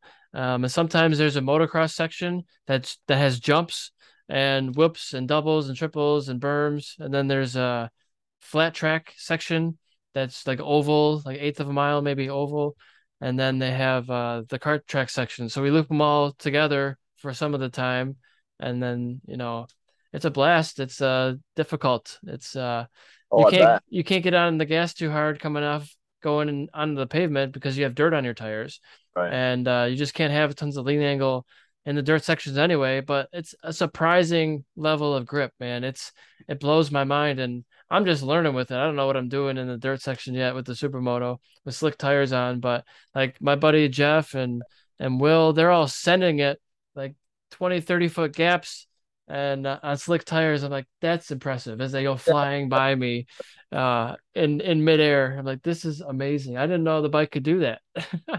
I got a dirt bike, but I ain't doing no. I'm not a fan of the air. Never have been. I did BMX. We had like BMX track behind my house as kids, and I always cased it on that. So I was like, why would I want to go put an engine on the pedal bike and then case it? No thanks. Look, I So think it's a beneficial thing to be able to do, to have the cojones to do that and to understand your gaps and like how far you can go and like your timing. But I'm not there either. So I'm just learning and trying to, not break my face. And right. I'm getting off the ground a little bit, but like I see the pictures, I'm like a foot, maybe 2 feet, and like they're like 20 feet. I'm like, holy crap. Right. Like when we're at Grant going on straightaway, you got them guys just hitting them kickers like 60 foot in the air, pointing at. Like, yeah, whatever, have fun. Yep. That's And wild. so I was at Granton not long ago, the 28th, going counterclockwise. I wish And I was.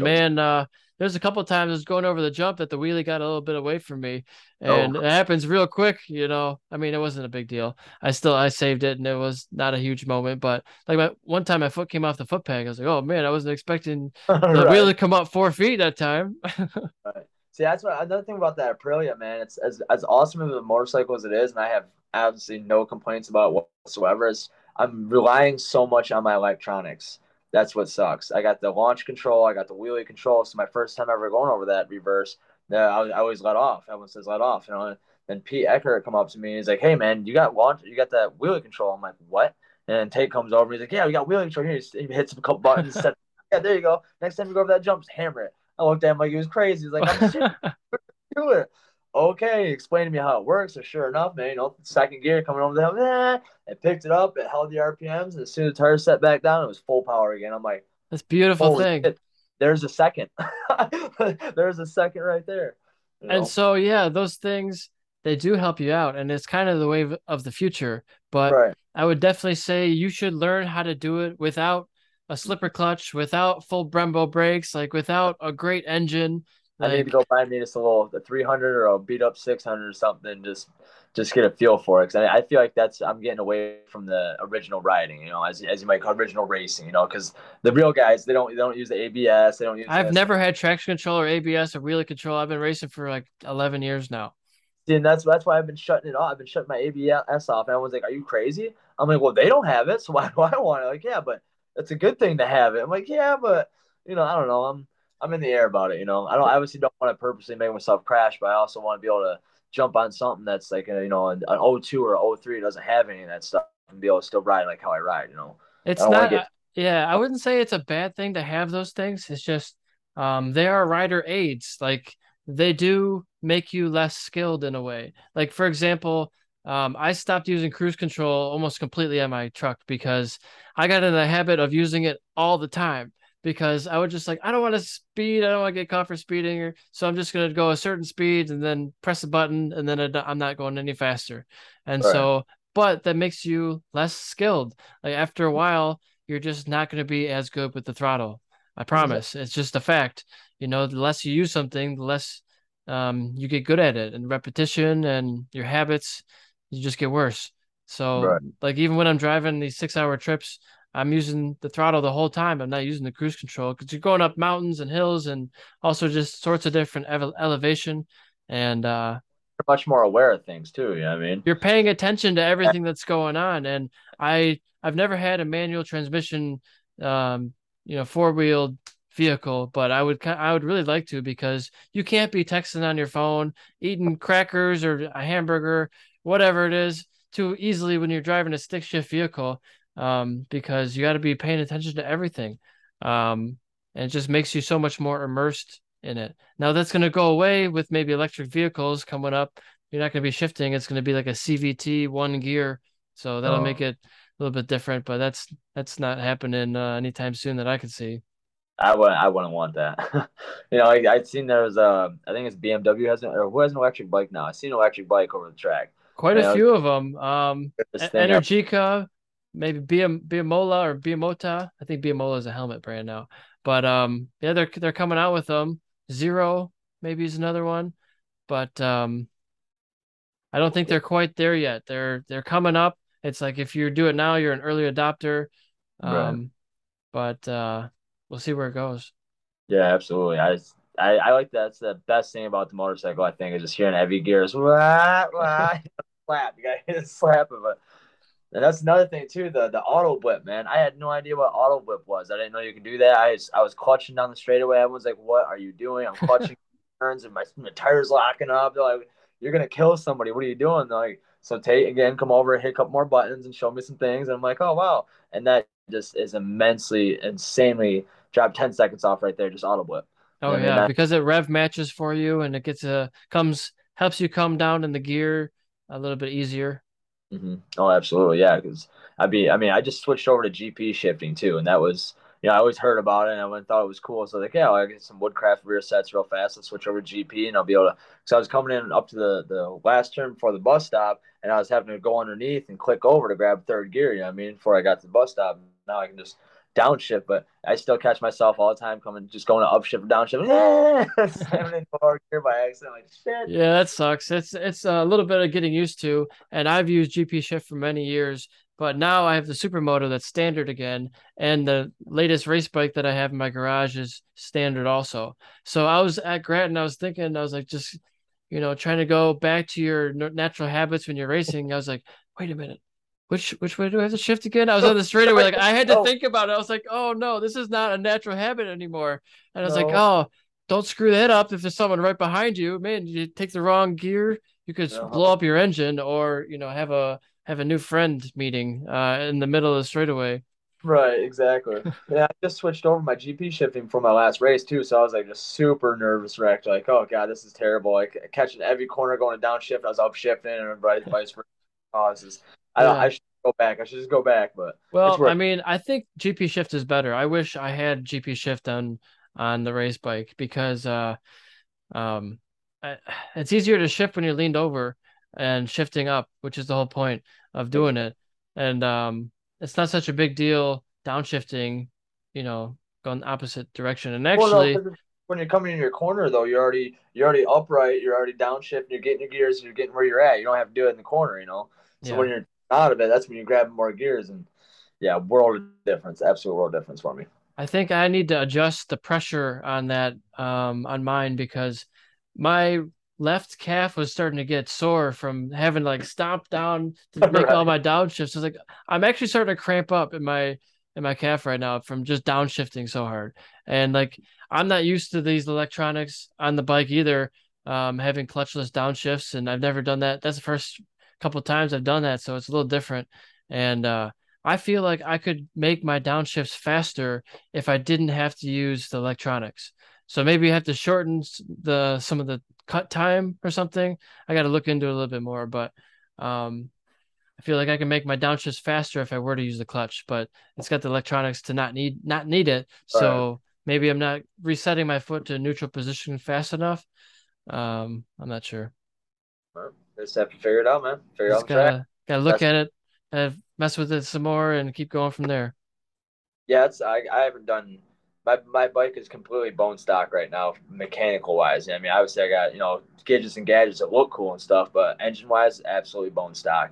I had Nick. You did a podcast with him, with Nick Suspension. He tuned my bike, tuned it into the T. Like I told him what was going on. Hey, that's what I'm doing. He looked at my tire wear. He's like, all right, let's tighten everything up. I was bottom out my front forks from slamming the brakes so hard. He maxed them out, set my back for me, and it's just been absolute flawless since. I know Awesome. with every track you go through, though, you're gonna have to change your suspension, I assume, though, right? Because it's gonna be different track, different styles, different everything. So now, if I could just pay Nick to cart around with me, he's like, "Dude, I'll just teach you how to do it." I say, "I know, but in a hurry, it's a lot better if you just click for me real fast." Yeah, it's always good to have a suspension guy in your corner, who's on the team and maybe at the event, or at least someone you can call on the phone at an event. I've done that before. Um, and someone you can ask, hey, the bike is doing this. What should I do? Which knob do I need to turn? Right. To talk to, a veteran or somebody is extremely valuable. And sometimes, yeah, I was never a guy who was changing suspension settings for every track. Even with all the racing I did, I was like, the bike's fine. It's me. I need to ride the Right. bike better. And that was really what I focused on most of my time. Now, there were definitely a few rounds that I had Witchcraft Motorsports, Joe Craft in my corner, Yep. and he was turning knobs and things, and that was extremely helpful. I think one time I dropped like a second and a half from just one little moment with Joe. He's like, "Oh yeah, do this," and like went out, dropped so much time. I was like, "That was amazing. I need to Yeah. do this more often." So yeah, if you have the means to do it, and you come back to the same track next time, you have a base setting. Yeah.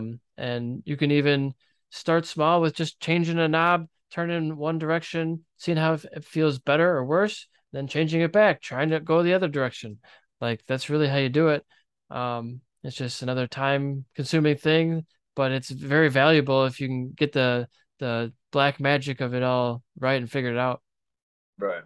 Right. Yeah. He blew my mind when he did it too. He's like, "Oh, okay," and he's asked a couple questions real fast. And he did. Okay, go try that, man. Just Nick, casual Yep. as ever. Go try that. And go out there. I come back. I'm like, dude, this is it. Like, you're my guy now. He's like, "Oh, okay." I'm like, "No, seriously. Like, you're gonna be here racing." Oh yeah, I'll be here. Yeah. Yeah, he's a really good guy. Helps out a lot, and I would recommend getting your fork oil changed on a regular basis, depending on how much you're riding. So just like your engine oil degrades, Right. same thing with your fork oil. So just getting that refreshed every so often, maybe once a season or every other season, depending on how much you're out there, is very valuable. Not even the settings that are on it, just the oil that's inside. Okay. I definitely have to get a hold of Joe for that. For sure, because that's what everyone says. Joe Kraft's the guy to go to for our suspension. I had him. He was on his way to Grat, and he was going to meet Ryan Kramer there also and stuff. But then I ended Yep. up meeting Nick before he got there, and Nick did all of his stuff. But I still went. Hey, I told Kramer I was like, hey, if there's any funds or anything that I need me help pay for him to come here, I got you because I said I would. But he wasn't worried about it or anything. But I hear he's definitely the guy because I asked Nick if he could do the oils and the springs, all that. He's like, no, it's not my thing. Yeah, you have to be a certified Olin's technician to do that stuff. Yeah, that's way over my fucking my league. Yeah, I so I've gotten my stuff serviced by Joe a bunch of times, and the first time he's like, "Oh yeah, just bring me your forks." I'm like, "What? I don't know how to do that." yeah, just that simple, right? Yeah, Well, sure. he does it every day. It's his profession, it's one of his professions, and so it's like call a friend, look it up on YouTube. Like it's just nuts and bolts. It's not that complicated, but you got to have the right stand for it, or you suspend it from the ceiling or a garage or something. Right. Um, but it can be done. It's not that difficult. For sure. Yeah, definitely have to do that because it's an 18, and it's like I said, ain't nothing been touched except for what I've done to it. I bought it with like 50 miles on it, so it definitely needs like a full flush. I don't know. Everyone says like that's what's hard too is like when you go and you take little bits of information. You ask this person, you ask 10 people the same question, you get 10 different answers. So it's like how do you pick and choose? Well, obviously you can go with the fast guys and see what they're running, but then you talk to some other fast guys and they're running a totally different setup and they think they're stupid. So it's like I'm party here. I'm just trying to get some information, guys. So Yeah, what I've been doing is just take a little bit from everybody. I mean, trying a little bit of this, a little bit of that, and seeing what works for me. I feel like that's my best option. for sure. Because you're gonna get a lot of different answers, and you can even try them all out and see which one works for you, and realize that maybe this style doesn't work for you, or maybe that part or whatever it is. Right. Yeah, because I think our biggest thing, me and my crew, or whatever, is like we still need to set a distinguished time. You know what I mean? Like a set lap time on the track, so we can figure out if it's me or if it's the bike. I've just been progressing so much that I haven't been able to catch that same lap time. Like race time, I was 23s, 24s consistently. You know what I mean? But now I just need to go do a practice day where it's just me out there and I'm not going for anything. And see what I can consistently run. So that way we know whether to tweak the bike or tweak me. For But sure. Um, I'd say fitness is a huge aspect of it. Like I'm noticing that I'm getting tired on the bike and I could probably ride more consistently if I had stronger legs or maybe my core, like the endurance aspect of it. I haven't been doing as much cycling and running this year. I've been doing more coaching and different things. So with the flagging, so I got excuses. But it's I'm noticing a difference. I used to do 1,000 miles of cycling, and I'm like 10% of that this year. Wow. So Wow. it's noticeable, and I'm also just getting kind of back into riding on the sport bikes and racetrack stuff. Right. So just it's a high level of fitness, and you just got to stay with it and get your fitness up so you don't have to worry about your body anymore. You can focus on racing and your racecraft and, suffer in training so the race is easy. Exactly. Yep. I've been trying to treat it like, I've been a lot of people think I'm like I don't know. I don't know how you say it. Obsessed, too obsessed with it. Like I am absolutely. It's my passion, my love. So like when I do things, I do it to the absolute max. Like it's do it or die to me. It sounds crazy, but that's how I have it in my mindset. It's not to the T to that, but that's how I'm thinking, so that way I can achieve what I want. So like when I train, like I just do runs and lift weights, like not like powerlifting, but I lift to stay strong but still slim, so that way I'm light for racing. Because I weighed 180 last year and I was running a 150 something or 2 minutes. And now I'm like down to 160. I'm running 122. It's like I know the weight that much of a factor with experience, but it's definitely helping a lot. So I'm trying to stay slim but stay strong because coming into that straightaway at 157 or 170 mile an hour, when you're on your brakes, you're using every muscle in your upper body. So when I come off the track from a race, it's like I'm exhausted, dude. It's only 8 laps, but it's the hardest. It's the hardest 8 laps I've ran all year. You know what I mean? So I definitely hear you on that. Feeling fatigued, coming off the track. So I've For just been trying sure. trying to push myself beyond what a normal person, what I think what a normal person push themselves for a race. You know what I mean? Like you're riding a motorcycle, you're not running a marathon, but I'm treating it like a marathon or a Spartan race. Like I just want to be prepared for that. Absolutely. Like if you're a marathon guy or a triathlon guy, think about how much um of a benefit that would be to your riding versus the guy who only does, just a little bit of running Oh, and biking. right, exactly. Yeah, like I've never been a runner a day in my life. Like maybe a mile here and there in high school, you know what I mean? But since that last race, I wanted to keep up on it because I felt like I was doing good. So to keep my fatigue, I've been trying to hit like 3 miles a day at least on the running, and then do 2 to 5 miles on the bike, and just do my little light lifting and stuff. But we'll Nice. see where it goes. Yeah, I was a little late signing on today because I was doing a hot yoga session. I've done about 180 or so hot yoga classes, 90 minutes, 105 degrees in there. I saw Oh, my heart rate today. It said rest for like 40 hours. Um, it that's said my heart rate was like 193 or something like that at the peak level. So it's exhausting. I actually got out of the room for 3 minutes today because I was like, I just need to take a break. And it felt like it was hotter than normal. Sometimes it varies a little bit throughout the weather and all that. But right. I think it's great injury prevention. It's The heat acclimation is a big thing. I would suggest any racer, it's always hot, right? Oh Unless yeah, you're doing always. skiing or something like Oh that, yeah, like snow skiing. But it's always super hot. Even in car racing, they don't always have air conditioning. You might have a blower or some air coming on you, but it's not always cold air. no, Um, and so you're out there, it's super hot. Just I'd huge advocate for being in saunas and heat work. And there's a new place I heard about called something like Hotworks, I think it's called, that they have different training and sauna-like environments. They offered me a free class. I'm probably gonna take it one of these days, check it out. But I used to do like push-ups in the sauna. I think that's great. It feels like you're gonna die in there. It's a right. Like the lifetime saunas, I think are 180 degrees, and they Okay. recommend only 15 minutes in there. And it's a dry sauna, but wet saunas are good too. I don't do too many of the wet saunas, but the steam, the steam rooms. Yeah, yeah. No, I'd probably rather do a dry one personally. It's just different. And sometimes they like put some sort of mint or eucalyptus and it kind of opens up your sinuses, which is interesting. But yeah, I That think sounds like great conditioning because we're always, as soon as you come off track, first thing you want to do is get out of your suit. You're just like, I can't breathe. I can't breathe. and think All the, about if you're acclimated to all that and you're used to that, it's just another piece of the puzzle that makes it a little bit easier. So you're not sweating as much as the next guy, or maybe you're sweating just as much, but you're used to it. You're like, this is normal. This is nothing. I'm used to 20 degrees hotter than this. right. Absolutely. Yeah. See, that's I need to get into some of that because I enjoy the hot. I'm allergic to the cold, literally. It's called cold Utica. So you put like ice pack on any part of my skin, I'll break out into a hive. So wintertime is just treacherous for me. Yeah. I like the Michelin man all bundled up and stuff. And you're But living in yeah, Michigan? yeah, I know, right? I work outside in the winter all year too, in the wintertime. So Just that's gotta cover definitely, up. yeah, exactly. But yeah, I mean, that's definitely something I want to look into then because I feel like that helped me out a lot. Because with anybody naturally, getting 90 plus degree weather, they're gonna fatigue a little bit, you know. Oh yeah. And Yeah. kicks my ass every time, man. It's never an easy workout, and it's not like you're doing jumping jacks. You're just standing in place. There's a lot of balance drills and balance, one-legged standing, and then there's a floor series where you're just stretching and doing different things. But just standing in place, you're drenched full of sweat, and my heart rate's maxed out. So it's really beneficial, I think. Oh yeah, that's awesome. I'm definitely So happy. yeah, that's about an hour and 40 minutes. Is there anything else on your mind you want to talk about? Where can people find you out there online? I think I'm pretty good, man. I'm pleased with what we talked about. Just hope to see you on the track, man. Hopefully you see me go places. For sure. So do you have Instagram? What's your Instagram name? Yeah, I got Nick or Nothing on Instagram, and then Nick Konsella on Facebook.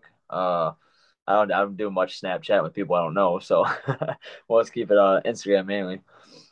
And what about YouTube? Are you a video creator? Do you record your sessions or racing? Not yet. No, I haven't. I'm not really into that. I literally just bought myself a Mac Pro, so I'm starting to get into the more trying to social media. I do a lot of Instagram videos, like make cool little videos and stuff. Me and the buddies ride and stuff. But that's definitely something I feel like I need to get into more, so that way I get more people seeing me and probably help out my racing career Yeah, for sure. not a bad idea. So I'll get this edited and posted in the next week or two here, and I'll be sure to tag you in it. I still have a few more podcasts to get to before I get to yours. I'm gonna see. Man. Let's see. So I just released I think number 110 with Jeff O'Barry. It's the second time we talked. He's a good friend of mine. 111, Sophia Oberlander will be coming out after that. Then we got Chandler Slagle, a Moto America guy.